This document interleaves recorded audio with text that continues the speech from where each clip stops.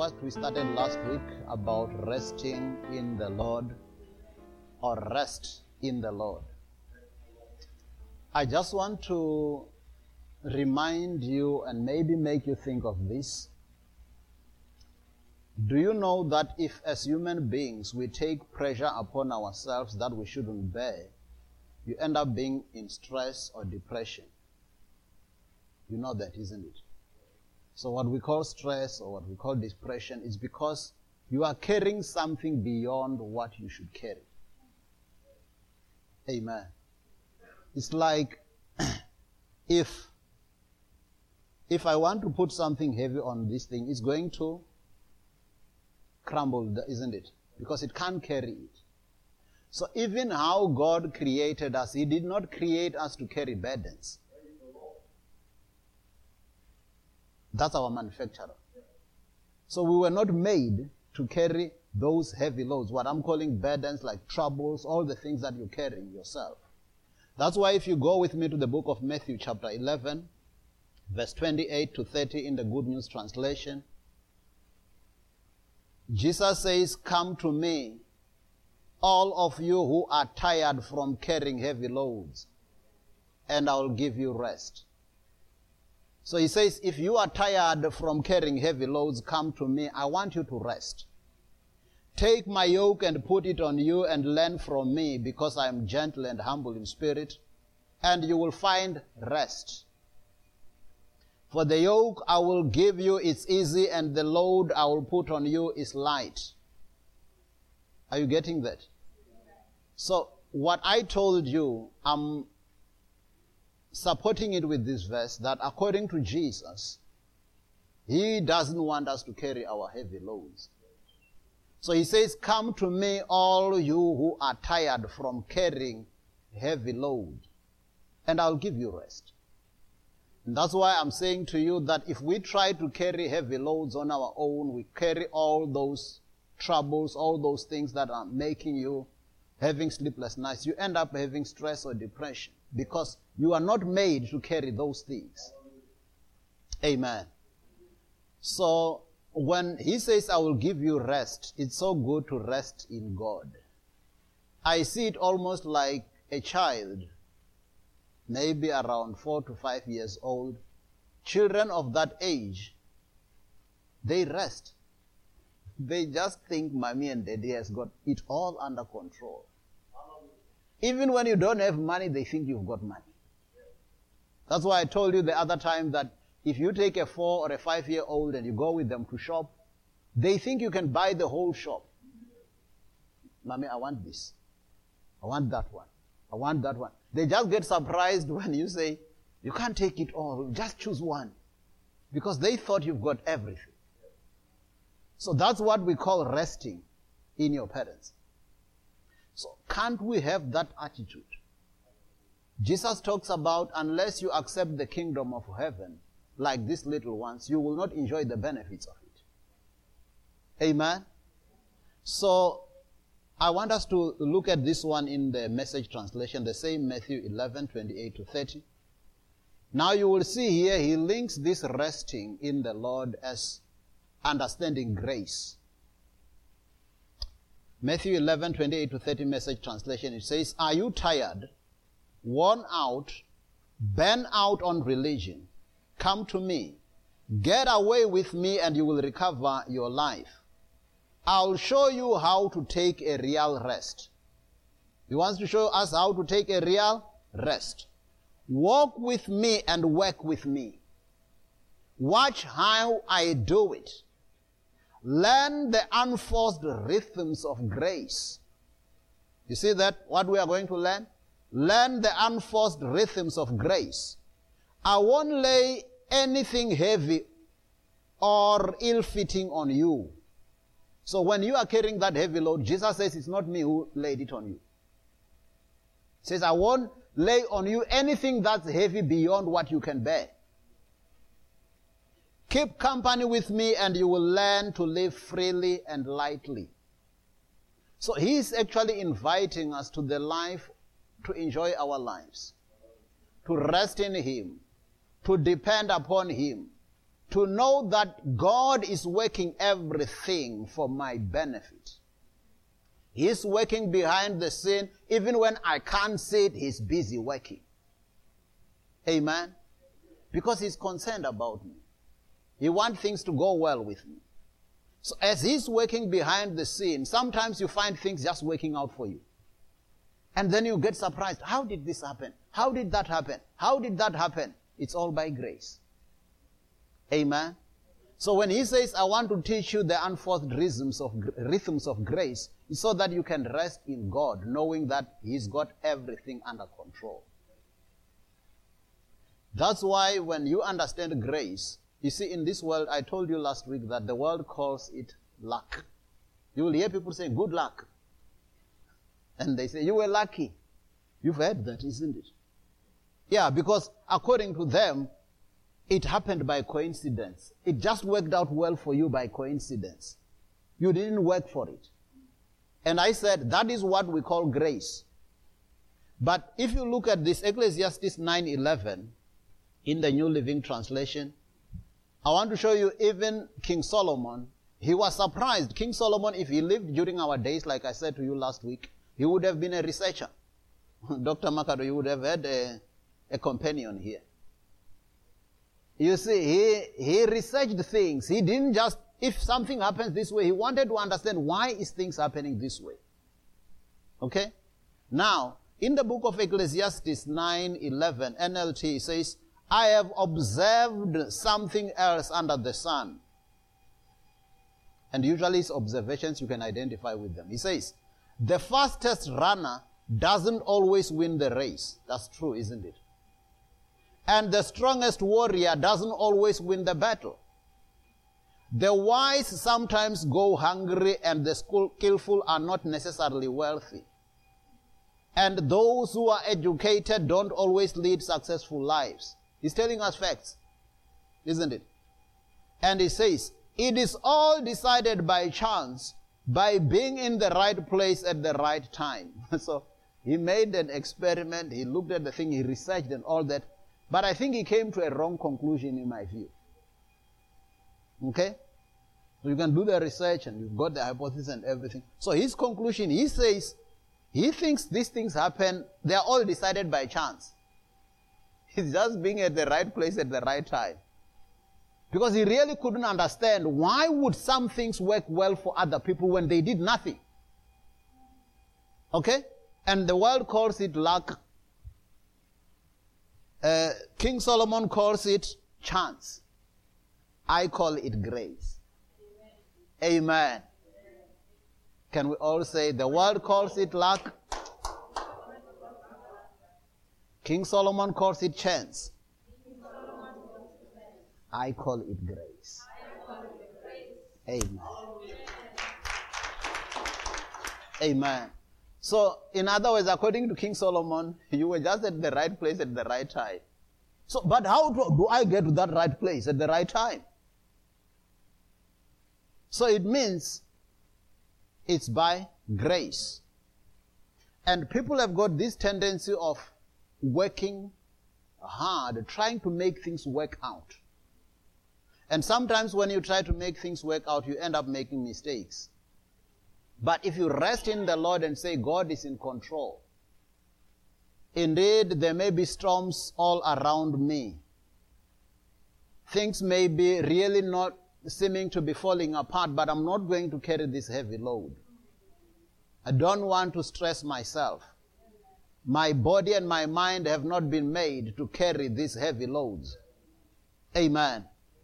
I want to rest in Him, in His grace, and depend on Him to work out things for my advantage as He works behind the scene. Because you see, even the children of Israel, during their time, they lived under what we call the law. So they had to work to get things. Okay? You had to do this for that to work. You do this for that to work. So it was not what we call grace or unmerited favor. When you say grace or unmerited favor, you are saying you get things that you don't deserve them. You did not have to work for them. And actually, if you go with me to the book of Galatians, I'm just linking it with what we learned last week so that then we can connect. Galatians chapter 4, verse 22 to 24a. I'll again do it in the NLT. Here, Paul compares grace and works.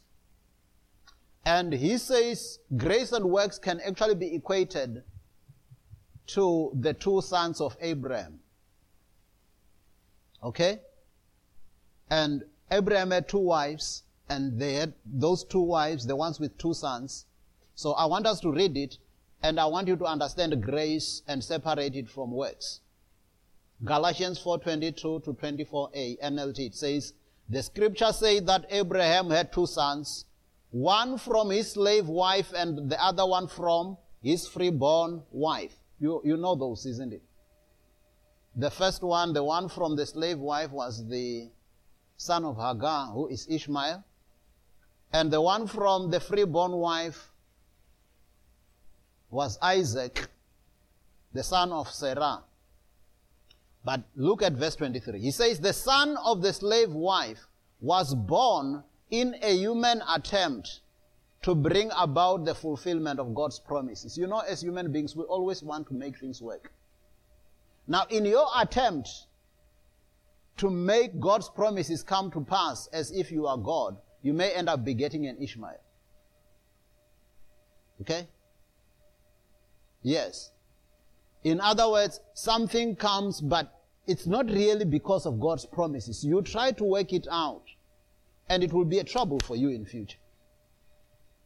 But the son of a freeborn wife was born as God's own fulfillment of his promise. I like this, because it's saying God can fulfill his promises himself. So why don't I just wait and rest upon him? And I wait for him to lead me and to guide me. Where he leads me, I will follow. Where he leads me, I will follow. Where he leads me, I will follow. I'll go with him all the way. Go with him all the way. Let's not be ahead of him. Let's allow him to lead us, and where he leads us, we shall follow. So therefore, it means when I'm resting on him, I'm waiting upon him, and where he leads me, I will follow.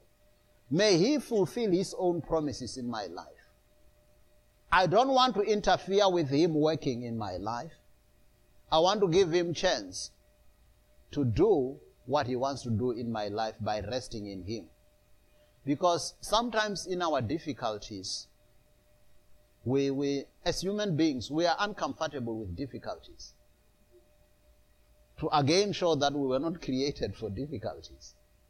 Okay? But difficulties are there in life, isn't it? So there was a time when Paul, again he was told to depend on grace.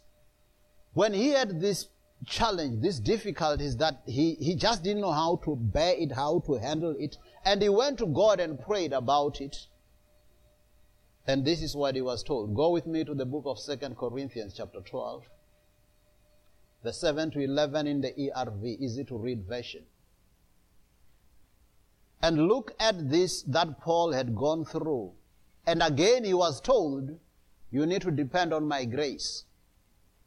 Okay? So it's not as if when things, you are saying, Pastor, but I'm going through a difficult moment, and you're telling me to rest in the Lord. You're telling me to depend on God's grace. How will that make a difference? I told you last week that even if you try to worry about it and you try to run and kick and all that, it makes no difference either. So you can as well do it God's way. Look at this. 2 Corinthians 12, 7 to 10 ERV. It says, but I must not be too proud of the wonderful things that were shown to me. So a painful problem was given to me. An angel from Satan sent to make me suffer. You see what the angel was coming to do? To make him suffer. So that's sometimes what happens in our life. Some things are sent to make you suffer. He says, so that I would not think that I'm better than anyone else. I begged the Lord 3 times to take this problem away from me. But the Lord said, my grace is all you need. Only when you are weak can everything be done completely by my power. Okay? I want to illustrate this to you. So he says, this painful problem, I begged the Lord 3 times to take this problem away from me. Like you might be praying about certain thing and saying, Lord, I can't bear this anymore. If you come to that point where you say, I can't bear this anymore. Okay? You were not supposed to bear it to start off with anyway. So it's not only about anymore. You were not supposed to bear it anyway from the beginning. But when you come to that point and say, I can't bear it anymore, Lord, take this away from me. He says, I begged the Lord 3 times. But the Lord said to me, my grace is all you need. Only when you are weak can everything be done completely by my power. So he says, when you now do not know what to do, when you can't work out things on your own, you give me chance to do everything by my power. When you rest on me and see what I can do, then you will see that I am God. He says, so I will gladly boast about my weaknesses. Then Christ's power can stay in me. Yes, I am glad to have weaknesses if they are for Christ. I am glad to be insulted and have hard times. I am glad when I'm persecuted and have problems, because it is when I am weak that I am really strong. So he says, when all those things are coming against me and they are challenging me, I relax in God. I can acknowledge my weaknesses and my inability to handle things. But then I see God coming through for me. I see God coming through for me and giving me the victory. Amen? So that's why then Jesus actually takes the same thing and he admonishes us not to worry. Because according to Jesus, even if you worry, it changes nothing. So you can as well do it God's way. So let's go together to the book of Matthew chapter 6, verse 25 to 34 in the Passion Translation, TPT. Matthew 6, 25 to 34. Jesus says, this is why I tell you to never be worried about your life. So if Jesus tells me not to be worried, why must I be worried? Because he doesn't say there is nothing that can worry you. He says when the opportunity to worry comes your way, don't take it. This is why I tell you never to be worried about your life. For all that you need will be provided, such as food, water, clothing, everything your body needs. Isn't there more to your life than a meal? Isn't your body more than clothing? Consider the birds. Do you think they worry? Huh? Do you think birds worry? And you find a bird, if you find it doing this, it's just sleeping. It's not worrying. Because you sometimes will find you do this. Now, you even have to support your head. Because it's heavy. So don't do that. Okay? So he says, consider the birds. Do you think they worry? I don't think they worry. They take each day as it comes. It says, consider the birds. Do you think they worry about their existence? They don't plant or store or reap or store up food, yet your heavenly Father provides them each with food.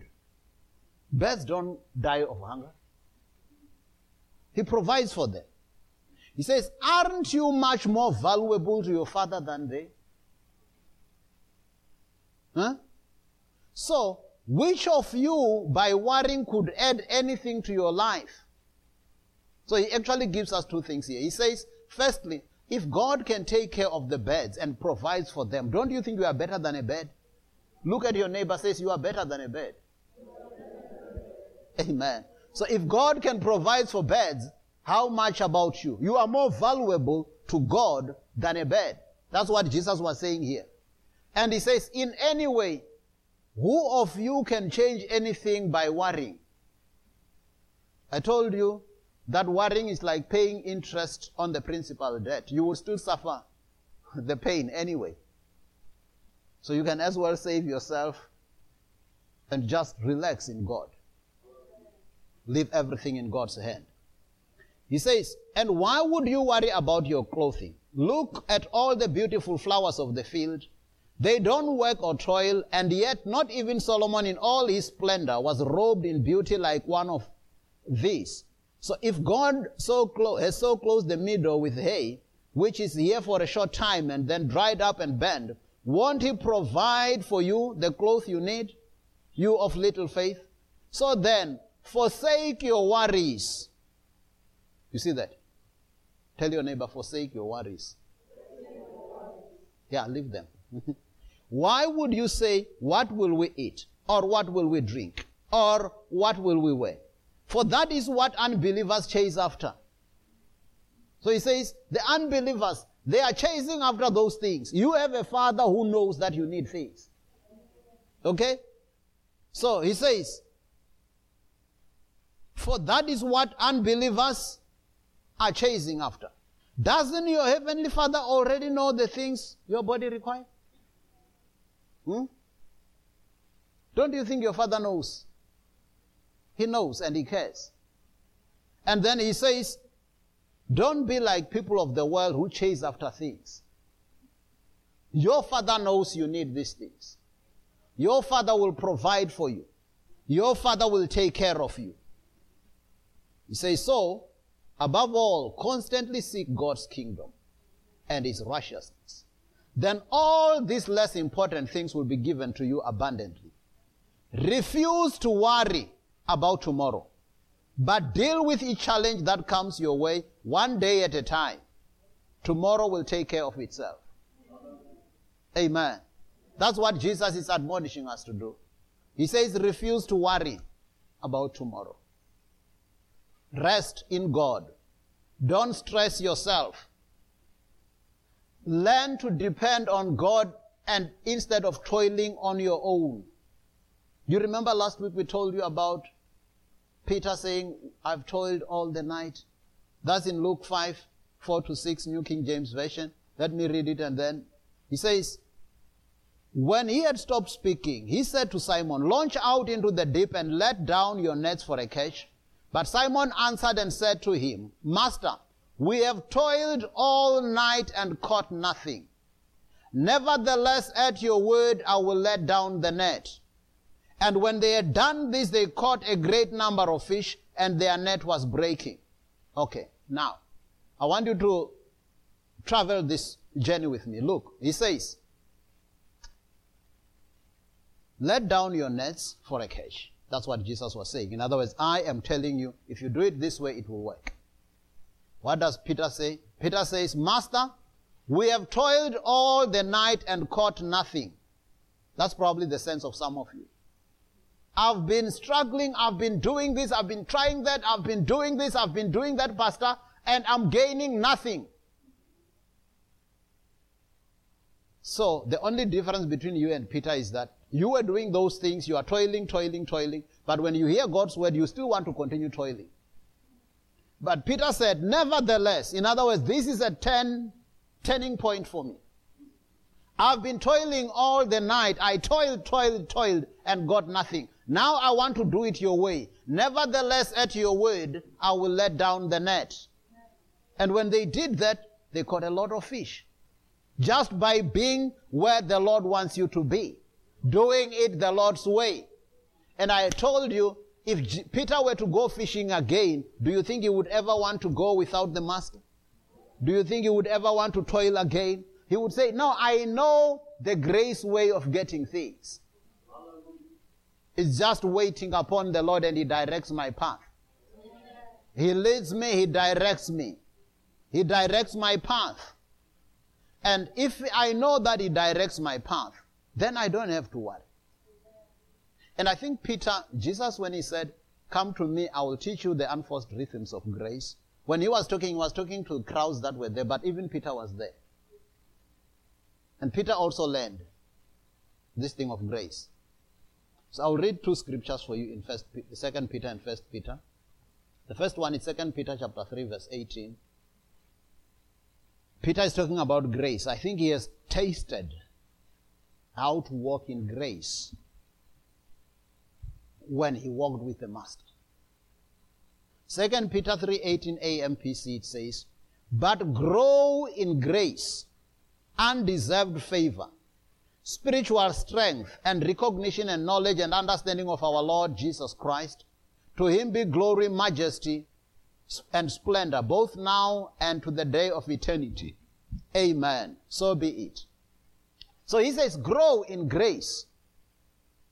It means I can grow in grace. I can learn the unforced rhythms of grace.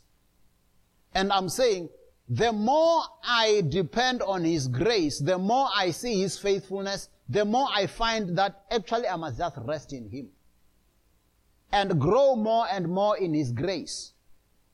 That I do not have to try and work out things on my own. That I don't have to be worried and spend sleepless nights. Amen. So he summarizes it this way, 1 Peter 5:7 AMPC. Again, Peter, I think in his walk with the Master, he probably he learned a lot of things. He learned a lot of things. Actually, you see, when you come to the Lord, he will teach you his ways of doing things when you had your way of doing things. Because you remember the one time when they needed money for tax. You remember when Jesus anticipated Peter that Peter is looking for money for tax. And they did not have money with them for tax. Okay? Jesus says to Peter, go and catch a fish. And when you catch a fish, you will find money for tax for you and for me. Do you think that made sense? Do you think that was in Peter's vocabulary of being a fisherman? I think in Peter's mind, you see, God sometimes he wants us to be transformed and not think the way we think or in our own worldly way. Because in Peter's mind, you know what would have made sense to Peter when they needed money for tax? Jesus could have said, I will perform a miracle for you, Peter. Today you will catch so many fish and sell them and we are going to get a lot of money. That would have been aligned to Peter's way of thinking, isn't it? But listen, Jesus says, go and catch a fish. Okay? Now Peter goes, I think he wasn't using nets. I think he was using fishing line. Because it was supposed to be one fish. Okay? So he says, so he goes.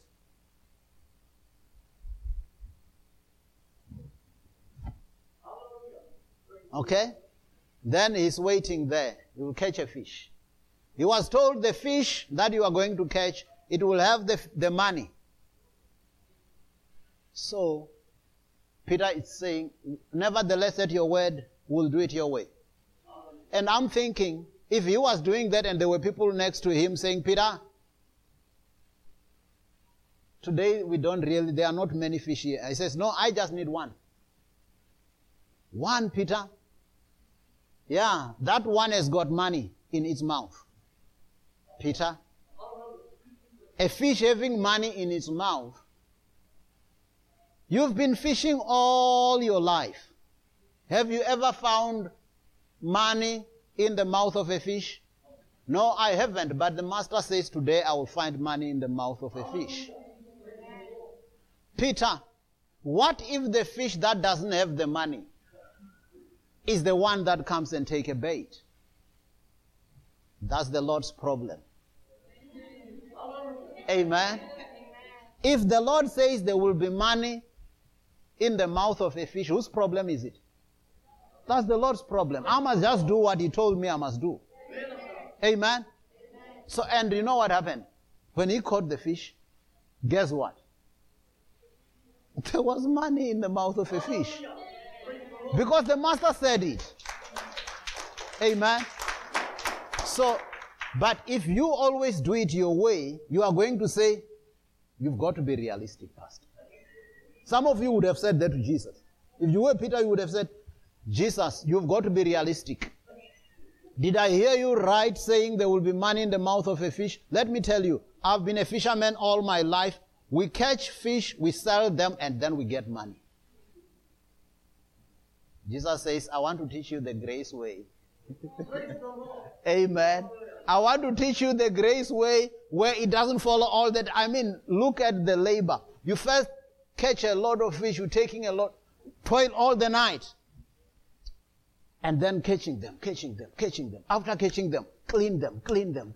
After cleaning them, clean the nets. After cleaning the nets, go and sell. And when you are selling, sometimes people don't always buy them. And then you get the money. So if Jesus can tell me a way of getting money by just going there and then there's enough money, so why don't I do it the Jesus way? Amen. So let me do it the Jesus way, because he's teaching us the unforced rhythms of grace.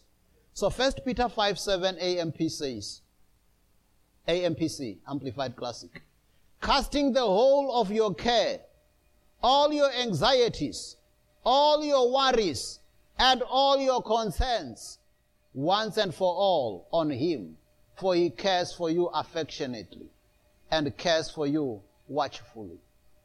You see, Peter was talking from experience to say that the Lord cares for us. Cast your burdens on him, for he cares for you. Cast all your cares, all your anxieties, all your worries, all your concerns. Cast them on him. He cares for you. Amen. So let's do that. Sometimes you say, but Pastor, you've got to be realistic. I really have a serious problem. I told you, even if you worry about it, it changes nothing.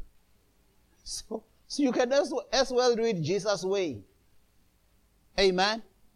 And let's see if when we trust in him, when we rely on him, when we allow him to be God, can't he come through for us? Psalms 37, 3-7, AMPC. It says, Psalms 37, 3-7, Amplified Classic, says, trust, lean on, rely on, and be confident in the Lord, and do good. So shall you dwell in the land, and feed surely on his faithfulness, and truly you shall be fed. Delight yourself also in the Lord, and he will give you the desires and secret petitions of your heart. I want you to look at this. He says, delight yourself also in the Lord. That's like resting in the Lord. You just get delighted about the things of God and you soak yourself in his kingdom. You seek first his kingdom and his righteousness, and all the other things will be added to you. So he says, delight yourself in the Lord, and he will give you the desires and secret petitions of your heart. You remember the other time I said, it's people who tell you that God only gives you the needs. He doesn't give you the wants. I haven't seen such a scripture. I have seen a scripture like this which says he gives you what? The desires of your heart. So it means there are times when sometimes, you see, there is a thing where this is a need. Father, you meet all my needs according to your riches and glory by Christ Jesus. But as my Father who has everything, why can't I sometimes have some desires? Can I tell you an example? Let me tell you an example. What do you think? Okay, I think I'll take it with maybe with children again. You know, for a child would have maybe something that's a need, maybe school fees, food, and all that. But don't they sometimes ask for a toy and you give them? Do you think a toy is a need? No, it's a desire. It's for play, isn't it? Yeah, but you give as a parent. So don't you think the father also want to give me some toys? Huh? He's my father. Amen. So there are things that are a need. He said he will give me those. But he says, when I delight myself in him, he will also give me the desires of my heart. Yeah, I sometimes like some of those toys. Like you parents give your children toys, which are not necessarily a need. But you just want to make them happy. So even my Father, He wants to make me happy. He says, when I delight myself in Him, He will give me the desires of my heart. This verse doesn't say He will give me my needs. Isn't it? So there is a verse that says, my God shall supply all my needs. That's fine. So He gives me my needs, but He also gives me toys. The desires of my heart. Amen. And when I delight in Him, when I spend time with Him, my desires would also be aligned to His will anyway, isn't it? Because I'm spending time with Him. And I can ask Him, what about this? What about that? Even like with children, even when they ask toys, you don't buy all of them, isn't it? Sometimes you will say, but this one, my child, the problem is that it breaks very quick. Or this one, my child, the problem is, I don't want you to get this one because you will learn wrong things. Like my wife and I, when our children grew, we never bought them a gun toy. Okay? I'm not saying it's wrong to buy children gun toys. Did I say that? I said my wife and I, we never bought children gun toys. Okay? Because in our minds, that's not the Bible again. In our minds, I don't want to teach a child something that I don't want them to be doing going forward. Okay? So, it means when it comes to toys, the desires of my heart with the Father, if then the Father says, no, my son, this one, I know you are delighted in this toy, but it won't be good for you, this toy. Then I would say, yes, Daddy. Yes, Daddy, that's fine. Amen. But as it pertains to need, He will always meet my needs. Amen. But for the desires, He gives me the desires of my heart, but we talk about the desires of my heart. Verse 5. Commit your way to the Lord. Roll and repose each care of your load on Him. You see, He's talking about those loads again. Roll your load on Him. Trust, rely on, lean on, and be confident also in Him, and He will bring it to pass. So in other words, He has His own way of doing things. And He will make your uprightness and right standing with God go forth as the light, and your justice and right as the shining sun of the noonday. But, verse 7, be still and rest in the Lord. You see this thing of resting in the Lord. Be still and rest in the Lord. Wait for Him and patiently lean yourself upon Him. Fret not yourself because of him who prospers in his way, because of the man who brings wicked devices to pass. In other words, rely on God. Depend on Him. Depend on Him to let Him be God and do it His own way. We shared with you last week, we won't read this one, in Hebrews chapter 3, verse 10 to 15, when it talks about God saying, I swore in my wrath that they will never enter into my rest, because they were looking for help somewhere else instead of looking up to me. I wanted them to look up to me. I wanted them to depend on me. Then when they did it their way and they did not believe me, I swore in my wrath that they will never enter my rest. But he says in Hebrews 4, 1 to 3 and then 7 to 11, it says, now is the time to enter into His rest. When you hear His voice, maybe let's read it. Hebrews 4, 1 to 3 and then 7 to 11. I'll do it in the Living, TLB, the Living Translation. It says, although God's promise still stands, His promise that all may enter His place of rest, that is the promise. We ought to tremble with fear because some of you may be on the verge of failing to get there after all. For this wonderful news, the message that God wants to save us, has been given to us just as it was to those who lived in the time of Moses. But it did not do them any good because they didn't believe it. You see, all the things that I'm sharing with you, if you don't believe it, it will not do you any good. It will not benefit you. They didn't mix it with faith.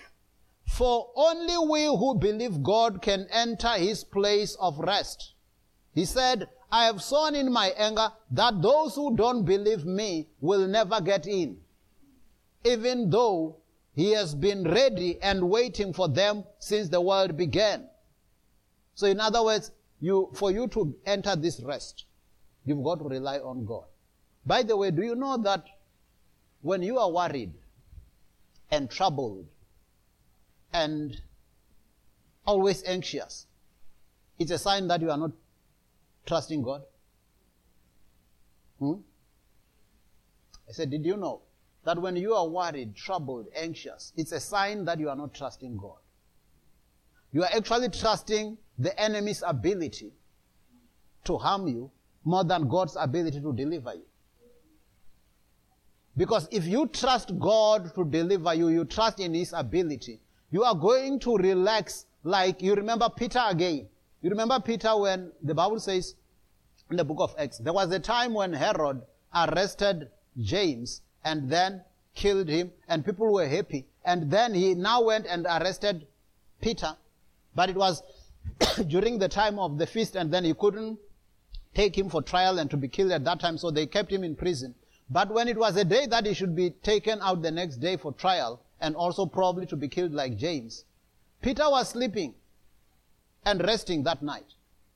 That when the angel came to deliver him, the Bible says the angel had to smite him on the side to wake him up. And I said, if it were some of you, you would not have fallen asleep that night. You would be thinking, oh, they did it to James, so I'm probably next. And this and this and this. And you try to, in your mind, I don't know how they killed James. I think they used to behead them. In your mind, you're even trying to think, a knife.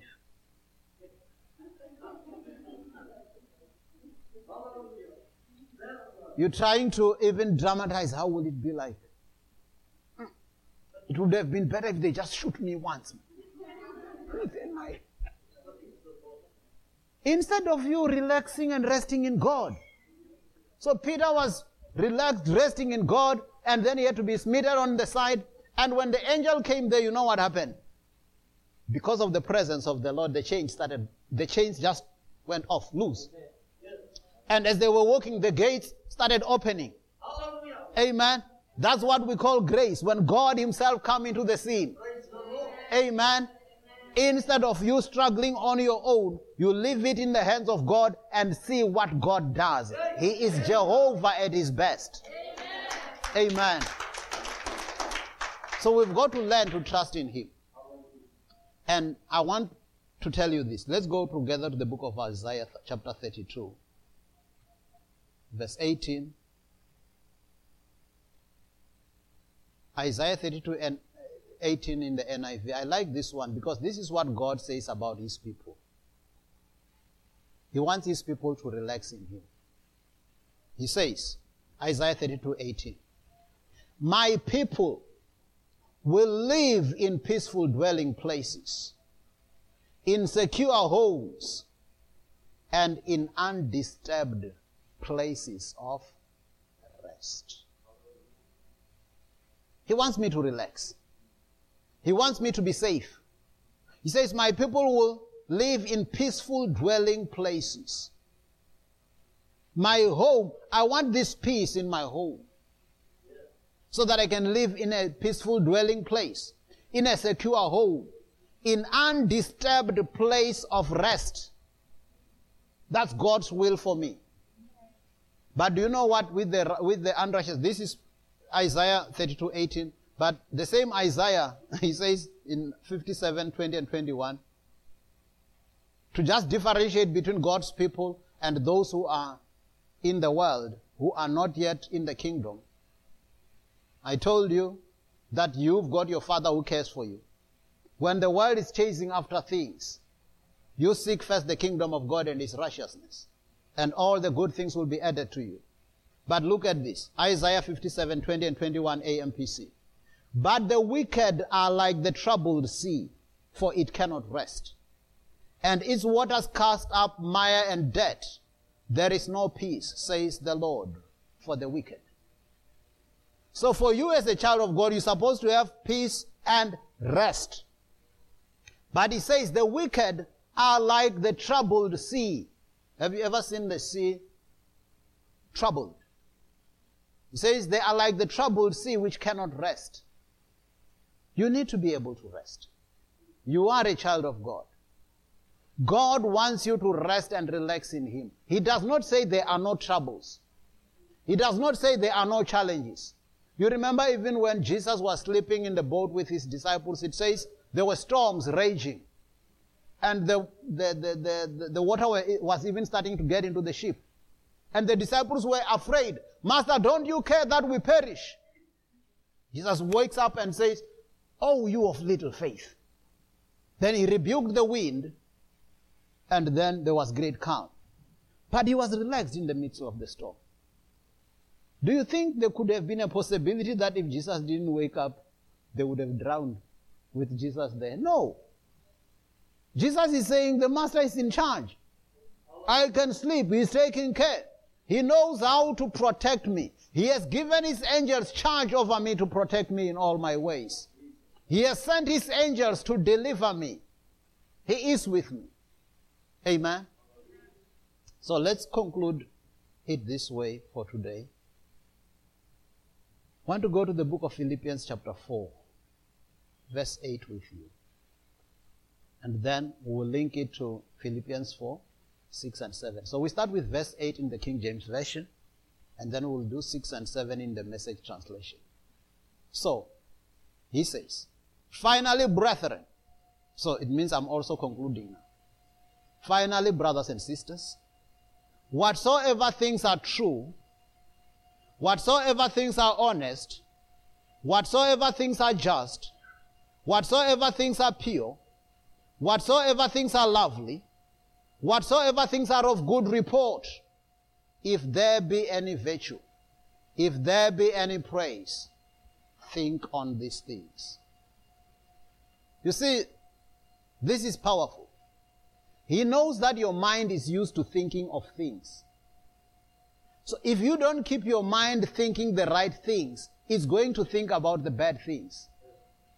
If you don't occupy your mind with thinking about God's word or things that are lovely, your mind is going to pick on the bad things. It's going to think about, oh, this is just, things are just falling apart. This. That's how your mind works. So, but he says, fix your mind on things that are lovely, things that are working well. Okay, so this is what you do. I think I made this challenge to some of you even the previous time. I said, go home and do this experiment for me, and you will tell me. Even you who think who think your world is falling apart and you've got a lot of problems. Take 2 pages, 2 A4 pages. It's especially those that used to have lines, like from the Minute Book, the ones with lines. On one of them, write all your problems. On the other one, count all your blessings. And can I tell you, you will be surprised. Some of you won't be able to have 5 problems. But you were thinking you've got 100 problems. That's what your mind was telling you. But now I want you to go and list them. Problem number 1. And then